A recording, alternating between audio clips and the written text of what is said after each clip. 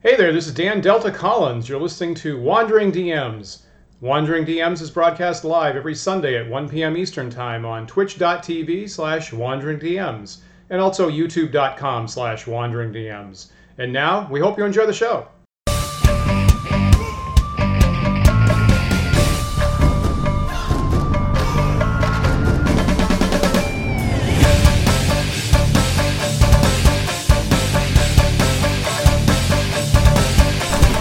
Hi everyone, welcome to Wandering DMs. I'm Paul. And I'm Dan. And with us, joining us today is a very special guest, Mr. Luke Gygax, who is, of course, the head honcho of GaryCon, which is happening in a couple weeks. And he's also the CEO of the Founders and Legends stream. And he's an awesome D&D designer in his own right. So, Luke, thank you so much for joining us today. Hey, it's my pleasure, guys. Glad to be back here. Awesome. So we're going to talk to Luke here about the plans for GaryCon coming up and his own work. And we have the live chat happening, so feel free to pitch questions at us and or Luke. And we, if you're on YouTube, we do have the super chat available, so if the chat goes by really fast, throw your question in the super chat, and we will be sure to get it to Luke live on air. So GaryCon. So we, many of us now are thinking about going to a bunch of conventions for the first time in quite a while, and I think that GaryCon is kind of on the vanguard, the leading edge of like a big con getting back and people being comfortable with that. How is that shaping up this year, Luke? Well, I tell you what, it's been very challenging times for conventions for the world. It's been very challenging, particularly for conventions and GaryCon. If you remember, back in 2020, we were about 2 weeks away from GaryCon, when it was just clear the right decision was to cancel physical convention and shift to a virtual convention, and that was an amazing feat. So I have to thank Matt Everhart and Jimmy Duffy and all the other guys who jumped in and helped make that shift to virtual. But this year is so much sweeter because once again we're right at the cusp. CDC this Friday, screens for the masking guidance.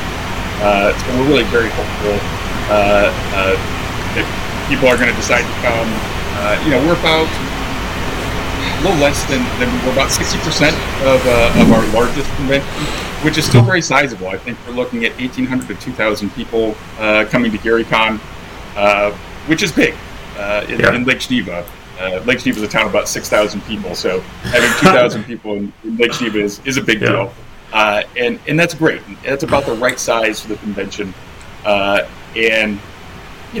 Really the payoff for organizing a convention is not the big bucks, despite what some people may think. It's really seeing the smiles on the faces of all the people who are there and knowing that you created a lot of joy and gave a reason for, something for people to look forward to. And just seeing that excitement in the air, seeing people hug each other in the hallways and smiles as they converse, make new friends, find their old friends, and kind of enjoy their gaming family. Yeah. That I think is. Yeah, I know. Some of our viewers may know that I am on the board of a local gaming convention in Massachusetts. It's the Rising Phoenix GameCon, happens in April, and I've been following a lot of this stuff as well, Luke. I have a lot of sympathy for where you're at right now. I know that board is predicting that that maybe people, because they're nervous and not sure, we've seen the things change rapidly so often that we're just assuming that a lot of people are going to wait till the last minute and just like jump in. I don't know if you're anticipating that as well. Obviously, we're hoping that our little show here might help with that final boost. So maybe you can pop past that 60% mark. Yeah, I think so. I think there'll be more walk-ins this year than in previous. Typically, we would come closer to selling out in advance, which is a real boon. But there's still people who are on the fence, and that's okay. If you're not comfortable coming, whether you feel that it's too risky or you just are uncomfortable wearing a mask, I think it's okay to stay home. And I predict in 3-4 months, I think we'll be pretty much past this as a pandemic, move to an endemic. But for now, bringing people from a multitude of destinations, across the country and potentially globally, into an area for a few days where you're going to be in close confines, I just think it makes sense to be vaccinated, certainly have that laboratory PCR test, I think is what those are called, and to mask up. You just why not get you want a +2 to your save? Well, yes, I do. Okay, then put the mask on, right? that is a great analogy. Just for the sake of anyone watching this, Luke, if I'm someone who's thinking, like, maybe I want to go to GaryCon, I'm not sure, I want to wait until the last possible minute. When is the last possible minute? When can I decide? What are the deadlines? You can come. There'll be badges available on site, so we allow walk-ins. So you can walk in, and part of the philosophy of GaryCon is we want people to play games. So if there is an empty seat at a table, walk up and sit down and play. There's no additional fee, or almost. I think there's a fee for a couple different games that may have special prizes or location that has cost associated with it, additional cost. But 98% of the events have no additional cost. We put there's a little pizza. It's like a pizza holder, a menu holder, a little metal aluminum stick with you put a card in. A green card means the game's open. There's an open seat. We've just started. Feel free to walk in and play. Or a red card is up, and that means, oh, hey, we're already full. But you can just go walk into a room, look, oh, hey, there's people accepting a player. Hey, what are you guys playing? Oh, grab a chair. Here's a character. Boom, let's go. You can do that. When you're a guy who comes to GaryCon since the beginning, great guy, is a friend of mine, Tim Sketch. I think he was terribly ill during registration, and even though he had like a very important gamer badge, he didn't register for anything prior to GaryCon, and he ended up going commando that year, is what he calls it. He just didn't register for any events, and he just walked into games, and that was one of his best years, and so he's done it in subsequent years. Just said, yeah, you know what, I'm going to see what the fates have for me, and I'm just going to walk into games. That's fantastic. So you can do that. Yeah, but open registration was yesterday. So event registration started yesterday for everybody. So if you want to go buy a badge at play.garycon.com, you can do so and register for events. I think we have plenty of events. We typically have more events than players. It's a boom. So we have wonderful game masters who come and run all sorts of great games. So yeah, if you're interested, come. If you're a little bit further away, travel is something that you don't want to do, you can still go to that same place, play.garycon.com, and come to GaryCon virtually. Awesome. Virtual component again. Great. Awesome. I was going to ask about whether we were still having that or not. So that is a nice option. Do you know if if people did want to come, and obviously I don't think we've said the convention is actually March 24th to 27th of this year for GaryCon 14. Do you know if there's still spots in the resort for people to stay at, or is that filled up at this point? The resort filled up very quickly this year, so that's something that goes quickly. Now, we sometimes will get cancellations as you get closer. Yeah. So I would look around, honestly, a short drive away. There's several hotels in Lake Geneva and even a town called Elkhorn that you can get to within 10 minutes. And be at the convention, and of course, look for a few days out. Look for those swoop in and get a room on site or right next door. But yeah, it filled up. The hotels had its own trouble. It's renovating in the middle of the pandemic, supply chain issues, but shortened some of the stock of rooms as well. So a little bit of a double whammy. Got it. Fascinating. One thing I saw, and I don't know if this is new because it seemed new to me, is the way that you've got registration running. Obviously, you have different badge levels, and people have been signing up for events at the platinum gold level in prior weeks. And I think that event registrations were just generally opened up yesterday, I think, for both the in-person and the virtual events. And I thought it was interesting that you keep a percentage of the seats reserved for later tiers. So even if someone is getting in a little bit later than the first starters at the silver level right now, even your most premier events still have some seats that are kept open for people to have access to even now. Is that right? That's true, and we list. Running a convention there's ups and downs, and as you try things, you get feedback from people, and so it was great. Some people wanted to have upper tiers provide more income, more pay a higher fee, help support the convention, so that we could have all these fun things like the happy hours and all that sort of good stuff, and parties and bringing guests, etc. And so I said, okay, well, what can we do to repay that? Well, we can give them, either everybody registered at the same time, and we had events that were considered, special events or a regular event. People didn't like that, because the GMs were like, hey, wait, no one can get into my event. It's not a special event yet, but we get one of these. They're like, rough. It's like, okay, well, how can we arm wrestle through this one? We tried various systems, and we said, okay, well, you get a week earlier, you get first pick. Well, then, obviously, certain games filled up immediately with the diamonds and platinums, etc. And other folks like, wow, this isn't fair.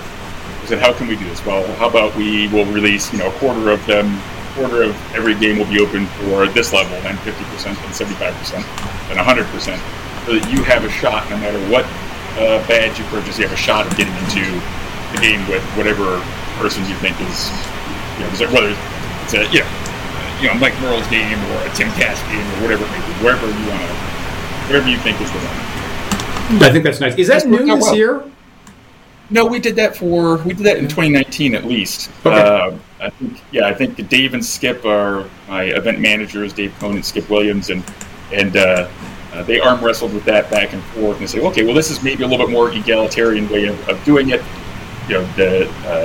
There's still an advantage for the folks who are in the very important gamer tiers, as opposed to just a regular, silver badge. Everybody gets a shot at it. Sure, you're competing with a few more people at certain levels, but it's still available, and we thought that was a good solution. And generally, people are satisfied. Cool. Cool. I mean, never make everybody happy. I've learned that. What? Really? Yeah. No matter what, you're always going to get it. I've got a quick funny story running a convention. Just, you think, it's Raid. People are coming to have a good time. How hard could it be?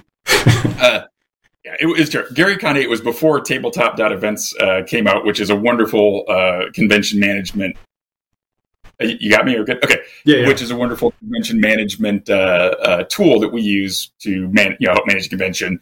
But we didn't have that then, and gosh, we tried this new system, and it had crashed, it had melted down. There was all sorts of problems, and during that very stressful time, one attendee, posted on I think it was a Facebook group or something, social media, and said, "Oh, Gary Con, they cheat me every year. They're like the worst." I was like, "What? How do you cheat you?" I get an early bird badge, so it's a discounted badge. If you bought it before a certain time, we used to give you a discount, right? And we would give you a free stadium cup, these handy dandy stadium cups that give you $1 sodas all convention long, right? You fill $1 soda all convention long. He's like, I get this, I buy this cup with this badge, and they never have soda for me. I'm like, well, what do you mean we don't have soda for you? He's like, well, I need a non-cola, decaffeinated, sugar-free soda, because for whatever reasons, whatever medical, that's what he needed. I'm like, so you want water, right? I want water. But I found him. I was like, okay. I was like, all right, you're not going to get me. I'm going to, I called the hotel, and I got a case of Diet Sierra Mist. And so it was available at the bar. And I said, because they don't carry it typically. So I just said, okay, Diet Sierra Mist. It's no sugar. It's, sugar-free, caffeine-free, and it's not a cola. Boom. There you go. I said, just go to the bar. They will have it there for you special. That's amazing. You can never make anybody happy. Free cup, no. You don't have soda, you're ripping me. That's really going above and beyond. There's a particular size of convention, and I mean, the time that we went to GaryCon, we felt it was right in the zone of like this feels intimate and it feels good that it's even possible for what you did in that case to even be a possibility. And something like Gen Con is just such a mammoth event that you can't hope for to pay attention to individual customers like that. Yeah, it's just two kind of opposite ends of the spectrum. I mean, Gen Con, which my dad started in Lake Geneva, obviously the Geneva Convention, Gen Con, has grown from 100 people in the first year, 1968, I think, up to do they have 70,000 at their height pre-COVID? I think it was somewhere in that tune, right? So that's mammoth, and you go there because everybody is there. People debut all the new stuff, so it's fantastic in its own right. And then GaryCon is meant to be more of a family environment where maybe it's not your actual relatives, but it's your gamer family that you choose to go have this reunion with in a nice resort, and the focus is really on gaming. Sure, there's a wonderful vendor hall with tons of talented people, many great artists that come. In fact, I think Larry Elmore, GaryCon is the only convention Larry Elmore is coming to anymore. Yeah, he's a little bit older and he just doesn't want to get out on the convention scene and hustle anymore. But GaryCon feels very comfortable to him, and I think a lot of people feel that way. And you're right. You can walk down the hallway and I can recognize who's there. Even at about 2,500 people, that's about as big as it can really get, and I think, and still kind of feel that way. But yeah, it's great. Like I said, I've made friends with people who've come there since GaryCon 1. It's been a wonderful way for me to form friendships, as well as so many other people. It's their annual trip together. Industry people will come there just to play, not That's to great. Work. Yeah. Speaking of folks like Ari Elmore, I mean, you have a fairly long list of special guests showing up this year. Maybe you could drop a couple names about some of the people that will be there and running events and stuff. Stormbird. So I guess I'll start with the older school folks who are coming there. Legends of Wargaming. Paul Stormbird, since the very early days, put together Legends of Wargaming, and we've had Jeff Perrin, who designed Chainmail with my dad. Health permitting, Jeff Perrin will be there this year. We had Dave Wesley, who's the guy who did Bronstein, which is sort of the spark that gave rise to the medieval Bronstein that Dave Arneson put together, which became Blackmoor, which showed to my dad and coupled with Chainmail kind of was the genesis for Dungeons & Dragons. Mike Carr, who's been to every single Gen Con. He was an early editor D&D, and as a teenager, he made this game called Fight in the Skies or Dawn Patrol. He's there.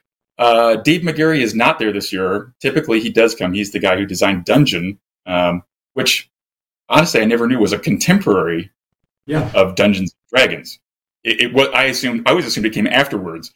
But from talking to Dave, he's like, no, I was playing in Dave Arneson's game, and he was, I couldn't play as much as I wanted to, but I didn't want to run the game.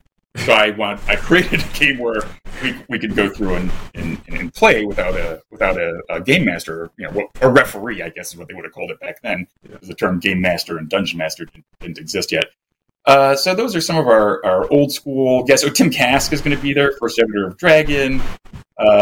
Tom Wam, great. I know him as a game designer and cartoonist.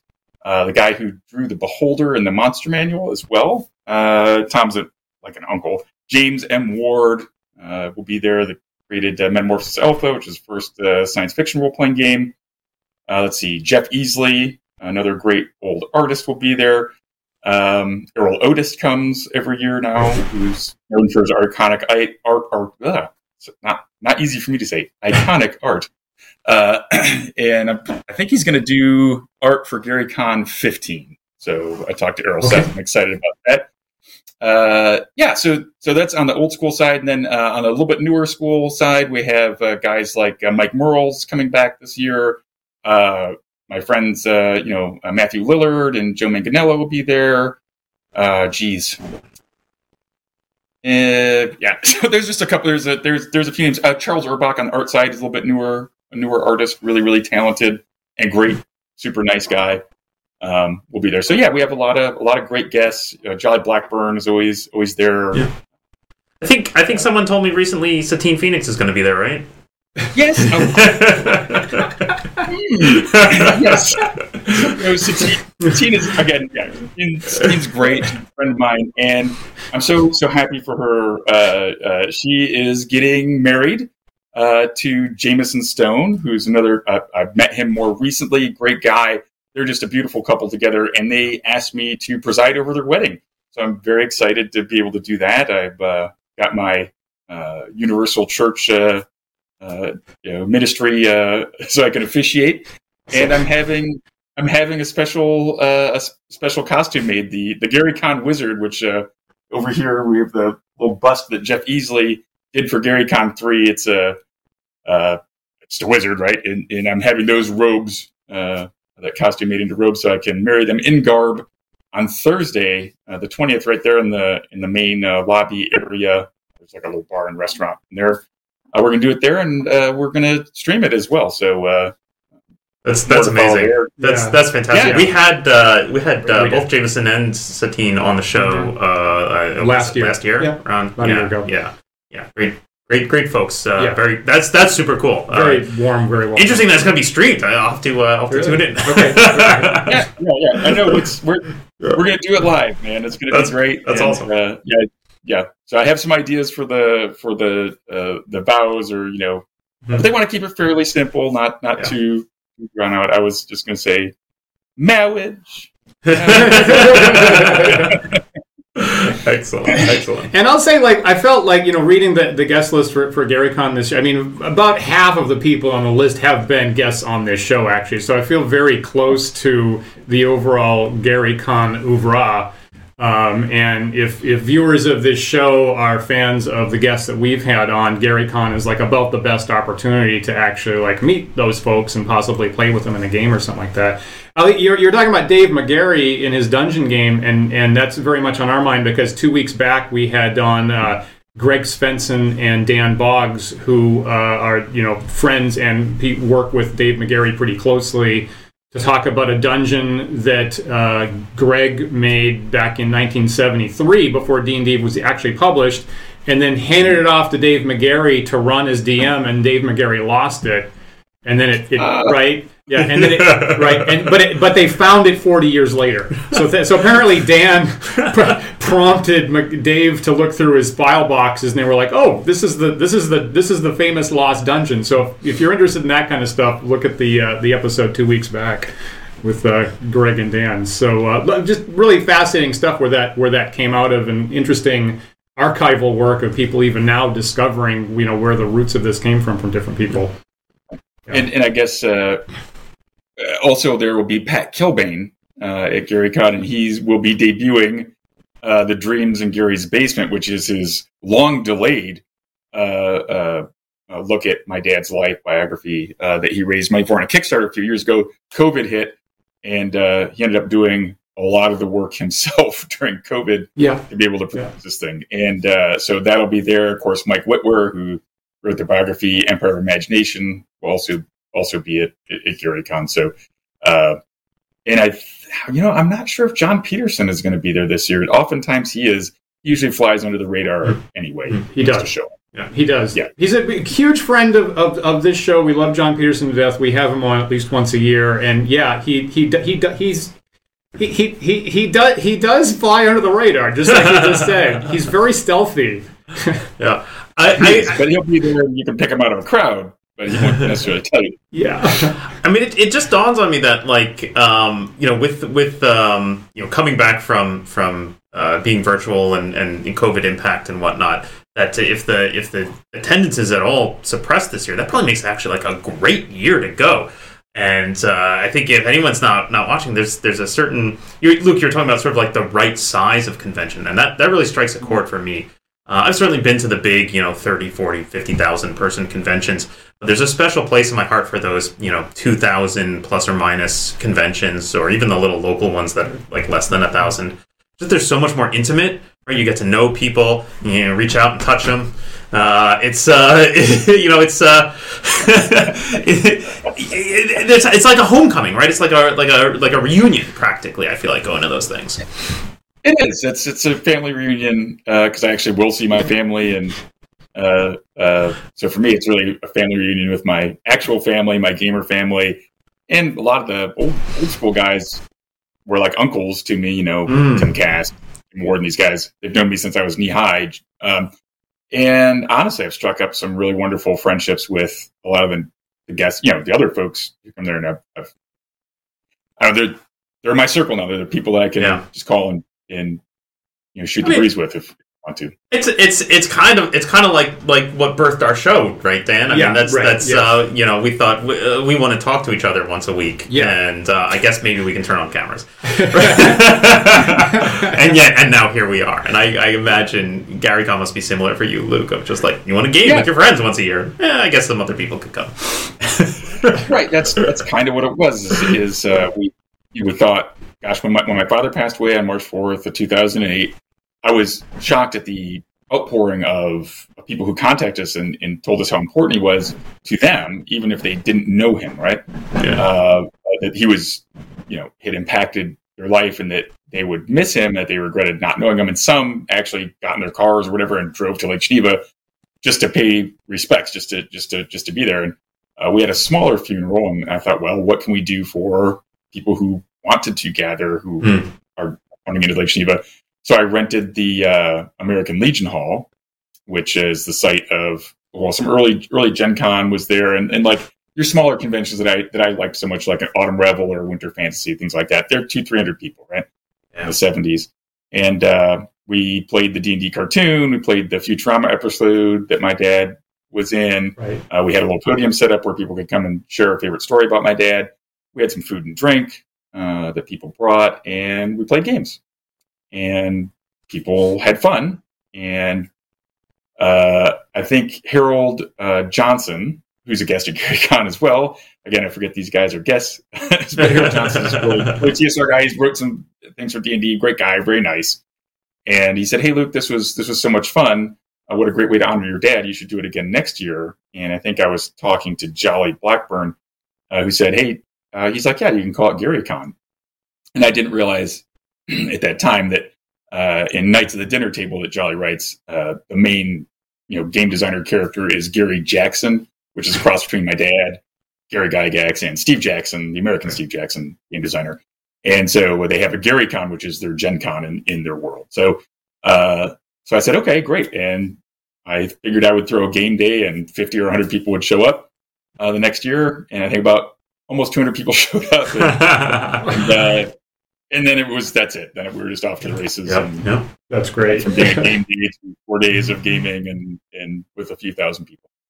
I'm going to throw up a comment a couple minutes ago from Joe Bing here, who says, "This guy, Joe himself, isn't on the fence. I'll be there." Hey, Luke. Hey, how's it going? So there's a lot of excitement around that, and that's really nice to see. Yeah. No, there's people who won't miss GaryCon for whatever reason. I don't know. I think for the most part, if you've been to GaryCon, I think you will.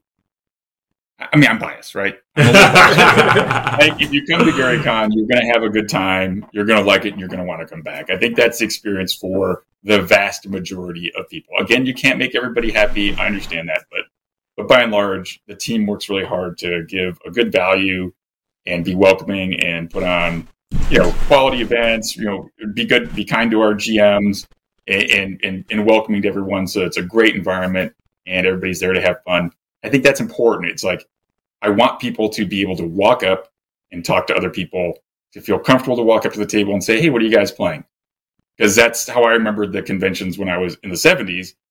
I was just a little kid, but I'd walk up and be like, "Hey, what do you guys, can I join in?" And, sometimes they said, "Hey, beat it, kid." But most of the time people were nice and let me sit down and play a game. And I really enjoyed that. And so I want to keep that kind of thing going, because I went to other conventions, and I won't name any, but I walked up to tables. I was like, "Hey, what are you guys playing?" And they just kind of gave me a funny look, like, "Why are you talking to me?" And I was like, "Okay, just looked like maybe there is an extra seat here. You want?" And they're like, "Get away, dude." And I was like, "Okay." That sucks. That's uncomfortable and awkward and frankly stupid. Well, but maybe that's how. Maybe I just have a rosier glasses from when I was from a different era of what it was about. But there's no reason not to want to bring that back and to say, "Hey, it's okay." And also, you'd mentioned, "Hey, it's a good time to go and sit down and play a game with maybe some designers or whatever." And yeah, you can do that at GaryCon. And my friend Thomas Valley, who helps me out with websites and stuff like that, he said he described GaryCon as the lowest wizard to muggle ratio at gaming conventions. So if you're just a muggle, you have a chance to go and talk to the wizards or whatever. That's great. That's great. Yeah. And it felt, in our experience, that very much felt like the chemistry of GaryCon. That's awesome. So, really good opportunity for people to still get in that, either physically in Lake Geneva or virtually with what you call the ethereal event. So, really hope additional people, if they're on the fence, as Paul said, it couldn't be a better time to get in and have a little bit extra breathing room, actually, for good events to get in. Now, I want to ask a couple things about, so you, Luke, your professional life is going to adjust. So if it's okay to ask a couple personal questions, I'd like to do that. So I think you're going to have kind of a big career change happening this year. Is that right? What are you planning on focusing on in the middle part of this year? Yeah, so I retired from the military at the end of August. So I'm going to move to the retired roles. I've been either active duty or reserve for 33 years. So it's a major shift, but I'm going to hang up the uniform and I'm going to focus on enjoying my family and getting some work-life balance and be able to spend time developing my creative work. So I've got, I've written a few modules over the years for GaryCon and have a little setting that I'd like to put a little bit more, hang a little bit more meat onto the bones and get it out there for people to see. I do have some of those modules available on DriveThruRPG. So if you're interested, if anyone watching is interested in finding out a little bit more about the world of Okrim, you can go to DriveThruRPG, search Gygax, and there'll be a few modules that come up. Let's talk about that. So here's one comment I'll throw up before we get to your work on Okrim, which I'm personally very interested in. Yeah. Our viewer Stephen Wendell is saying, "I noticed the beard is not regulation." Yes, it's true. This I'm not in the I don't know, like the Dutch army or something like that. So no, I'm on my way out the door. But when I'm going to work, this will be gone. Gotcha. I'm going to grow it back in August. Gotcha. Well, we're pro-facial here on this show. Am I right, Paul? That's true. That's true. We're currently. I mean, my whole beard was a result of our streaming for some. I think I was trying to grow it out for a character I was playing on a stream. It just stuck around. Yeah. Well, you can't get exceptions. You can't get exceptions to regulation. I could have a religious accommodation. I could have a shaving profile. Leave. There's plenty of reasons to explain. But yes, typically, if you're on duty in uniform, this beard would not be considered approved. I mean, you were telling us before the show that you were talking to someone who was surprised that GaryCon wasn't your full-time year-round job. Oh yeah, no, I was doing shooting a tutorial for Steamforged's game, a new game that's coming out, or Bardsung. Like they kickstarted it, and it's coming out here very, very shortly, which I wrote a scenario for, which was a lot of fun. Anyway, and I think during a break, the sound guy heard me talking about the military, and he's like, wait, GaryCon's a side hustle for you? I was like, yeah, I have GaryCon's all side stuff. He's like, what's your real job? He's like, I'm in the military. He's like, oh my gosh. He's like, I didn't know that. I was like, a lot. I was like, actually, it has been a lot, and I'm really welcoming retirement so that I can focus on spending a little bit more time. I've three relatives. They're getting older, but still young daughters, 14, 11, and 8. And obviously, my wife is, and they have sacrificed a lot for me to be able to not only be in the military as a full-time National Guardsman for the past many years, but also to run GaryCon, which is a year-round process and takes a whole lot of time and make appearances, go to conventions, that sort of thing. So most of my off time, most of my vacation time for the past several years has been going to conventions or preparing for GaryCon and that sort of thing. So really, really looking forward to getting some work-life balance back and spending some more time with my family. That's awesome. Great. That's great. That's fantastic. Thank you for that. So I'm sure we'll have some links to whatever of Luke's work is available online in the description of this video on YouTube. In there right now? Yep. Great. So definitely check that out. I'd love to dig into that, Dan. Do that. You had some specific questions. I mean, the thing that came to mind for me is Dan and I recently introduced a segment to this show where we live try to populate an entire dungeon in one show in 2 hours. It's a little frenetic. It happens. But that's actually had us really evaluate our process of how we go about building dungeons. And so since we have you here, Luke, I'd love to hear from you. Like, what's your process like? How do you go about? Are you using random charts? Are you intentionally placing things? How do you build a dungeon these days? And I got a couple images of his stuff there. Okay. If you move on. Yeah, absolutely. So, oh yeah, the Ayeshin Tufi. So Ayeshin Tufi, that one's a little bit different. I was working with Matt Everhart, who helped me out with the virtual stuff. Great guy. I met him through doing virtual GaryCon. Thank goodness, because when the pandemic hit, he was able to pick up and run. So great guy. Also Air Force officer. So no, good dude. But yeah, this one we wrote purposefully to be run. We were thinking, well, do we want to run it at GaryCon? So we made it just like a kind of a 4-hour chunk. We have a longer story arc. I said, let's try to chunk it out in about 4 hour, you could run it a little longer, but make it achievable in 4 hours, 5e style. And this one we're planning on doing in 3 parts. We got the Hardishin Tufi, which is coming up next, which we may actually end up kickstarting simply because... is that this one? No, it hasn't come out yet. Oh, that's come out. It would be part 2 of the blue. I'm looking at very small versions of these images. Sorry, everyone. Okay. Yeah, and the art on this is really wonderful. That's I just want to give a shout out to Michael Siragos, who did the art for me on this. Really talented guy who I haven't met in person yet, just because of COVID and all that sort of stuff. And I think he had the next one up there, which is the search for Darwa's temple, if I remember right. It was the next image you were going to show. Yeah. Yes. That is, yep. That's actually a Michael Siragos piece of artwork as well that we used for GaryCon 13.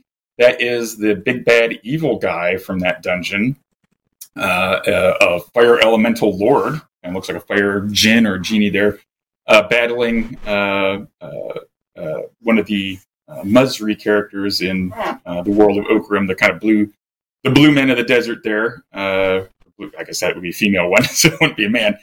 Blue people of the desert, and so he did a nice job there. This is a conversion of the 5th edition adaptation of the very first Okrim module that I created in 2013. I was recently back from a deployment to Iraq, and kind of that environment was in my mind. I was in southern Iraq, which was really hot and terrible. Standing outside and it's 129 degrees, and body armor is no fun. And I wanted to give people. I thought, hey, you know what? We're talking about fighting monsters, man. If you're wearing metal armor, it's like 125 degrees outside. That's gonna suck. And there should be some environmental challenges. So I thought, okay, that's fun. My wife is Moroccan, so I took some of the environment, a little bit of Iraq, a little bit of Samaria, some Moroccan features. Asked her for, hey, how do you say this in Arabic or whatever, and that was my design. So this is a tournament module, so it's kind of in 2 parts that are about 3.5 to 4 hours in length that go together. So it's again less sandboxy than so. Most of my writing has been with the purpose of GaryCon in mind. Like, hey, you can play these at GaryCon, and so therefore I have constructed them to be a little bit less open-ended and a little bit more, a little bit more try to get you to complete the module in a one gaming session each chunk. This is a tournament module, so there was round 1 and round 2. Dan and I talk about that a lot on this show, about the differences between sort of designing for what we say convention play for that kind of standardized 4-hour block versus campaign play where you're just playing across who knows how long, exactly. Right? Every Thursday night for forever.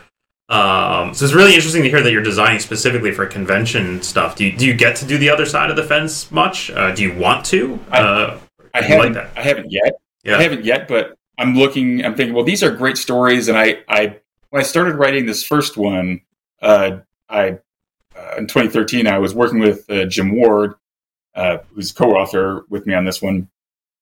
And I was like, okay, boom, here you go. And I wrote this like long introduction, 5 pages of box text or whatever. He's like, okay, hey, you're in a convention. You get maybe a couple paragraphs. You gotta, cut that down, bro. Yep. And you're trying to put in so many encounters and this character and this other, he's like, yeah, a little bit more streamlined. You're just kind of like, okay, you got maybe 4 or 5 things you can do. Really, maybe a branch here, but then it's got to bring them in a little bit later so that you don't get in this time crunch. And so you have to think out a little bit of where you want to go. But I have at heart some ideas of a larger, larger campaign play. So I might, if people are interested in it, and that's what I want to gauge. If people are interested in this, I'll spend the time to write the primer, develop up some of these other personages in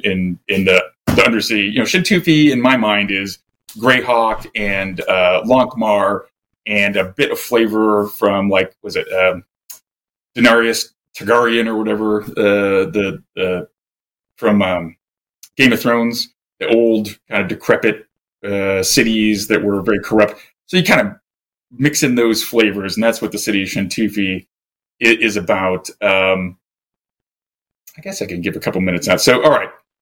Please. So you talked about how I come up with designing something, right? Yeah, we'd love to hear it. So I was sitting down. I hadn't written a module in a long time. The last thing I worked on was the Lost City of Gaxmore, which had been like 2000, and I'd been focused on other things in my career. And I was like, okay, well, Gary Con's going. It's like Gary Con 3 or 4.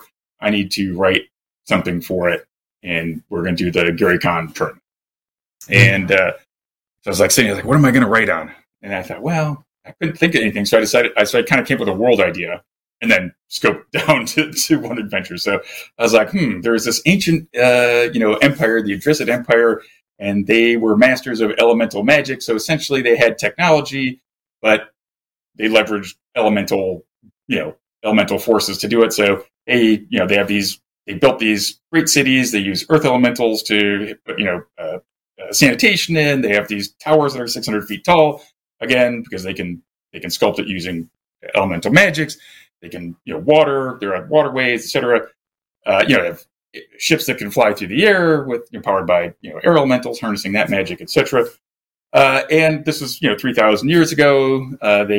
But there was a schism. They basically were arguing about who was going to be the next leader of this magocracy, and they split off, had civil war. They kept summoning tougher and tougher, elementals and demons and things into this war. And essentially, they called up the wrong being through. They rolled really high on their roll, and they ended up pulling in, one of the royal members of the elemental plane of fire, who did not cotton to being summoned, and basically, rained fire and all sorts of fire and brimstone around them, which destroyed the land and created a place called the Blighted Lands, which is essentially nuclear wasteland, a magical nuclear wasteland. Right? Shintufi was spared. The people were killed, right? But the building still stands. So it's one of the only places that still has all the marvels of the Idrisid Empire. Other peoples have moved into it and occupied it. They don't, by and large, understand or don't have the ability to use all the features of the city. So there's a dichotomy between the blue mud huts that are built over and around much of what is Shintufi. And then there's certain powerful people who actually have unlocked and know how to use the elemental magic, and they're kind of your oligarchs. They're your folks who are very, very powerful. They're called Xenix. And in the Blighted Lands, there's various mutated creatures and things that are magically mutated. So it's kind of, I was with Jim Ward. I was saying, it's got, science fantasy. So that's kind of the background there. And there's various races and creatures and things of that nature that I have notes on, but have not been fully fleshed out. But in a nutshell, that's kind of the background. I see the city of Shintufi as kind of like a Bosphorus place where it's at the crossroads of East and West. And I wanted to give people an opportunity to bring maybe their their players who've been maybe in a more traditional fantasy setting, Western, mythos. There, give them a reason. Hey, there's these cities buried in the sand. There's this all sorts of cool treasure and magic. Come over and explore, and they get to see a little bit of a different exposure to maybe some different things culturally that you'd have that could be interesting for some RP. And then when you go out into the Blighted Lands, I would encourage GMs to reskin monsters so that you get a sense of wonder. It's you can't just immediately go, that's what that is. That's what that is. This is how I defeat it. So things look different here, and there gives you a chance for people to capture that. Well, what the heck is this? What do I do? Is this easy? Is this bad? Do I use fire? Do I use lightning? Do I, what is it? And so that was kind of my purpose, is to keep people on their toes. That's great. That sounds really exciting. And I also like the fact that it actually comes from your own actual experience in the deserts of the Middle East to inspire that. And I feel like the best stuff comes from real world experiences like that. And I was seeing a discussion online a couple weeks back of someone having an argument about like lighting rules, and they said, well, back in the day we had an argument. Well, we went outside and I held a candle and I walked 100 yards away and I said, can you see this? And that was like, okay, now that's the rule in our game. Yeah. And sometimes you lose sight of the fact that we're trying to make something concrete and simulate the actual real world in some ways of like what it would feel like for real. And it's the best stuff, I think, comes from those physical experiences. Yeah, I totally agree. Yeah. I mean, we've done that, Dan, I think, in a lot of our stuff as well, both in terms of, in this show we used to it's called Wandering DMs. We used to wander around a lot, and then that was the plan. There's some old videos of us exploring the world and talking about how it would inspire D&D content, and that kind of got short, but but we still love it. That was the plan. I would love to. Sorry, go on. Maybe it should be DMs in layer now. Maybe that's good. That's very good. Yeah, that's great. You wouldn't want to rebrand your show. I'm just kidding. Just hire DMs in layer. Yeah. I mean, I remember my dad and I might have been in Sajkant or something, and I was playing Melf, and I was like, well, I grabbed my potion of whatever and drink it.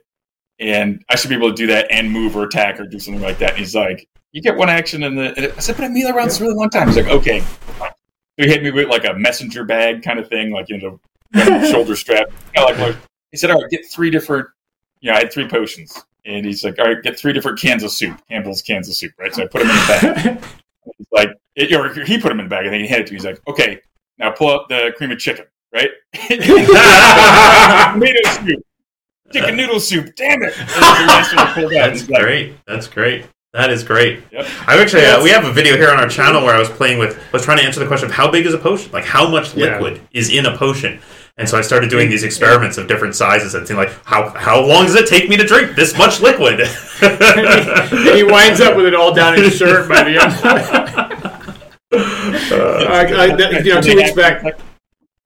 2 weeks back, Greg Svensson was telling us about he was in the very first adventure ever with Dave Arneson, and the very first encounter, the very first adventure with Dave Arneson was a black pudding, which is a pretty nasty monster, and so he took him into his laundry room apparently, and said, and something jumps out, shut off the lights.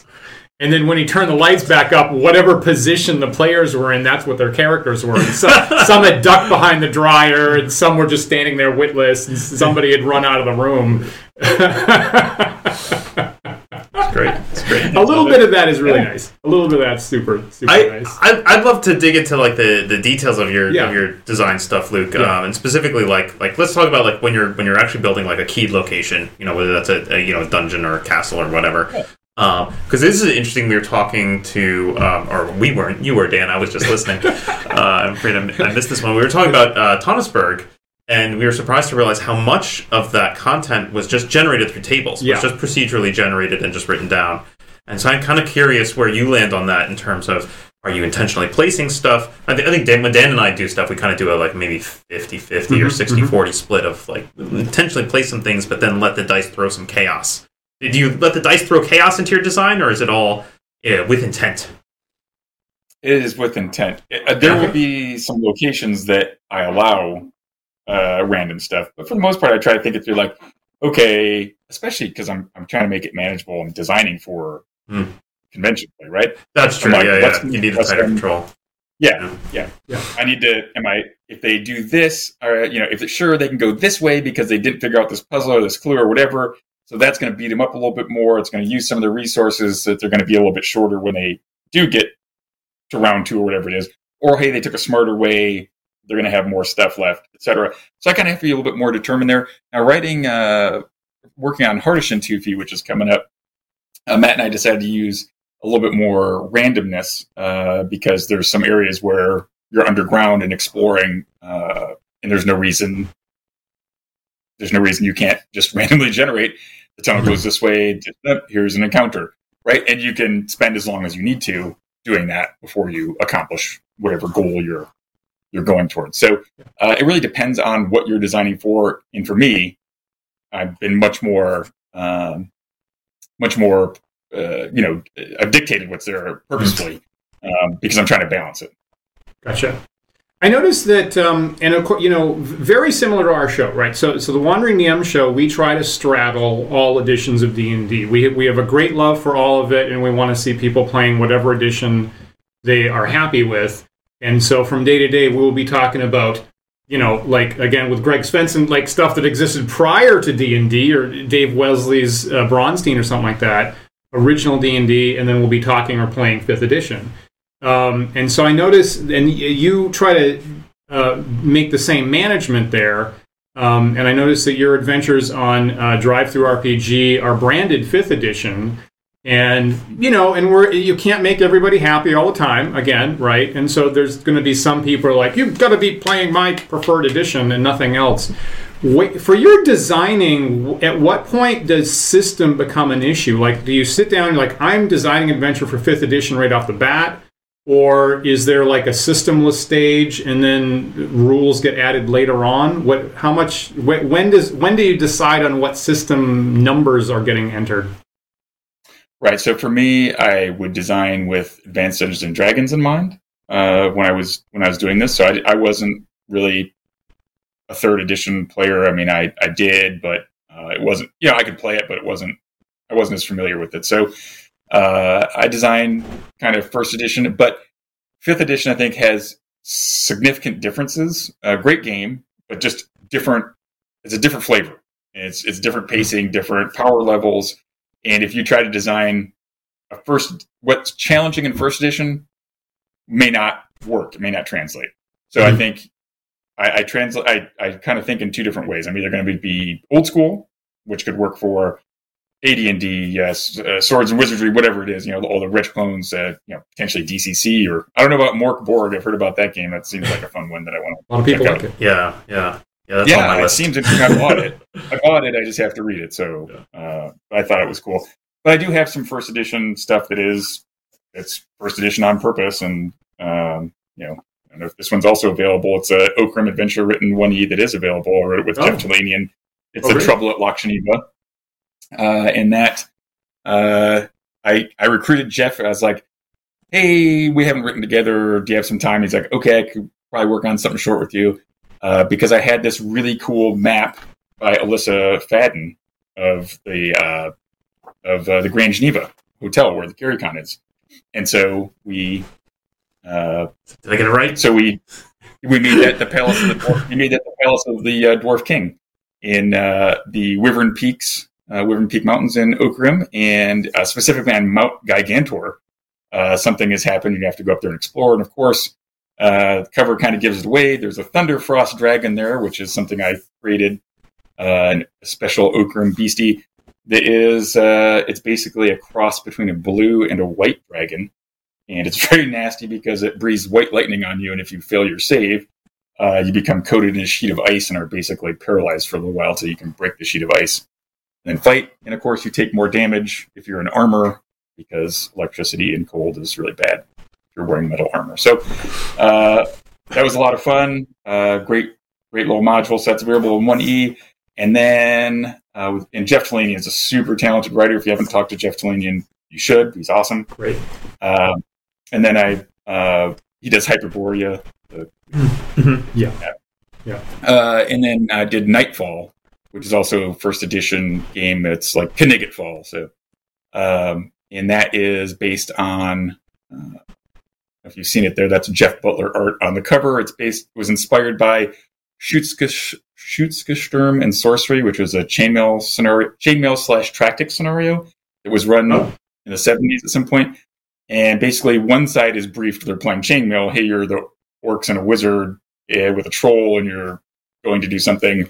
And then the other person is briefed as if they are the Germans in a Tractics game saying, hey, there's some partisans are over here. And there's been some sort of weird reports of like weird, subhuman, peoples over here. And you gotta, and of course they meet and it's German army from World War II fighting orcs and a troll and a wizard. And so this is a cross genre game where you're chasing Necromancer and somehow get transported into very similar to World War II place, and you have to figure out how to diffuse the situation and get back to your home plane. So, if you don't have a picture of that, it's pretty cool. It's I don't have a picture of that ready. Yeah. Sorry about that. It's okay. Well, that's all right. We're doing it live. But, that was going to be the art for GaryCon 13, but I realized a troll ripping a Nazi's arm off and beating him with it is probably not family friendly. I realized that. So sometimes we need to double check ourselves. Yeah, sometimes, I mean, it's good. It's not that it's bad. It's good. It's just not family friendly. Yeah. I'll throw up a comment here. Our viewer Joe Bing a couple minutes ago was saying, I recommend, before Luke even brought it up, in the chat, he was saying, I recommend Nightfall. It does sound like a rousing adventure, actually. Awesome. That does sound great. Yeah. Thank you, Joe. Appreciate that. That was cool. that is a fun adventure. And my friend Chris Clark from Inner City Games has been very, very helpful to me for many years, editing, giving me suggestions, reading, co-authoring several of these. So another really nice guy, and has a lot of product out there. So if you haven't talked to Chris Clark, he worked with my dad on Legendary Adventures a bunch. Right. Yeah, also a very, very good guy. I wanted to give him a shout out. Well, we are about 3 minutes left. Any last thoughts that we wanted to share about your work, Luke, or about GaryCon? Anything that we missed that you want to make sure we get out? Yeah, I think we covered it. We covered a lot of ground here, and I think we did a good job on it. So, I'm going to continue producing materials here. So, if you're interested, follow me on social media at Luke Gygax, Instagram and Twitter, and then Facebook. I don't know how you find people on Facebook, but there's not. I'm pretty easy to find. So you can find me. Come to GaryCon. We're doing some neat stuff. I mean, part of the fun of GaryCon is designing all the cool swag. This year, we're doing a Deck of Many Things, which features art from a bunch of artists at GaryCon. So we've got Errol Otis, Jeff Easley, Jeff Butler, a ton of people, Charles Urbach, Jeff D. I said Errol Otis already. I love Errol Otis. We've got a really cool deck of many things that we're doing. So, anyways, have fun. Awesome. Go to GaryCon.com, peruse our merchandise. Please come to GaryCon if you can. Attend virtually if you can't get there physically. And game on, have fun. Awesome. That's great. So we do have in the YouTube description of the show, we've got a link to the tabletop events GaryCon registration system, and it's one of the best. It's one of my favorite conventions when I get a chance to go. And we also have a link to Luke's storefront on DriveThruRPG, which is called Gaxworks, that has the various adventures we've been talking about. So take a look at that. Also, I think, and you also on Twitch, right? There's a GaryCon channel on Twitch that has a bunch of live stuff, and I think there's a new show starting tonight, right? Thank you. Very shortly after I get off of here, I'm going to be jumping into the Gax Pack. So the Gax Pack is a wonderful show. It features DM Jason Charles Miller, cast B. Dave Walters, Vivid Vivka, Eric Campbell, Eliza Pearl, and Adriana Cazador. I'm going to be guesting in a couple episodes here as we do our March to GaryCon. So we'll be every Sunday from 1 to 4 p.m. Pacific, 4 to 7 Eastern. You can join us on twitch.tv, GaryCon Live. And, of course, we'll be streaming at GaryCon, too. So don't miss out. You can tune in there. That's great. So after this show, go follow Luke live role playing on Twitch. Fantastic, which would be great. Fantastic. So I'm so glad we could talk that up today. Great. So viewers, definitely look for all those links in the description of the video right here, or on the YouTube description, or in the notes of the podcast if you're listening to this on the podcast. If you have any questions, any general comments about our return to the convention scene, you want to chat about that, let us know. Leave some comments for us. Hopefully that will be a topic that I think we can expect to be returning to that a few times in the coming months. So let us know your thoughts so we can incorporate that into our discussion. It's really nice to be able to get together with people that you've been missing for quite some time, possibly for years. Now, and of course, if you're new to the show, remember you can like, follow, and subscribe to us, the Wandering DMs, or the sometimes Wandering DMs. We're on YouTube and Twitch and Twitter and Facebook and GitHub and TikTok, and we do have the handle Wandering DMs on all of those sites. So look for us there for updates on other awesome guests like Luke when he comes back next time, hopefully. Absolutely. And I have just one. You definitely one, indeed. If you prefer to listen to these shows in audio-only format, you can get those podcasts at our website at wanderingdams.com. You can also find them on all the various podcast carriers like iTunes and Stitcher and Google Podcast and probably a dozen others that I'm not thinking of. If you are listening to this show right now on one of those carriers, please take a moment to rate and review us on that site. That helps other users of that site find our show, and we really appreciate it. Yeah, we definitely do. Of course, big thanks to our patrons who support the show and everything we do here at Wandering DMs. If you'd like to join them, please visit patreon.com/wanderingdms. You'll see our different tiers. You get access to our private Discord server, monthly behind-the-scenes stuff, polls and surveys, and after-party chat that we'll be holding on Discord live video to continue the talk in about 10 minutes or so. And you'll be here. right here, doing TDR tomorrow night, 8 p.m. Eastern, where we'll be finishing up our game of Kids on Bikes. So come check that out. Awesome. And I'll be back late Thursday night for more Dan Plays games from the Elder Times, playing D&D Stronghold. Trying to fight back from those gas spores that destroyed my city. Friggin' gas spores! Come on! And of course, don't forget that we are here live every Sunday at 1 p.m. Eastern Time. So we hope you'll join us again next week for another thought-provoking discussion. Thanks to Luke Gygax. Thanks, guys. I appreciate it. Hey, we'll see you then, everyone. Bye-bye.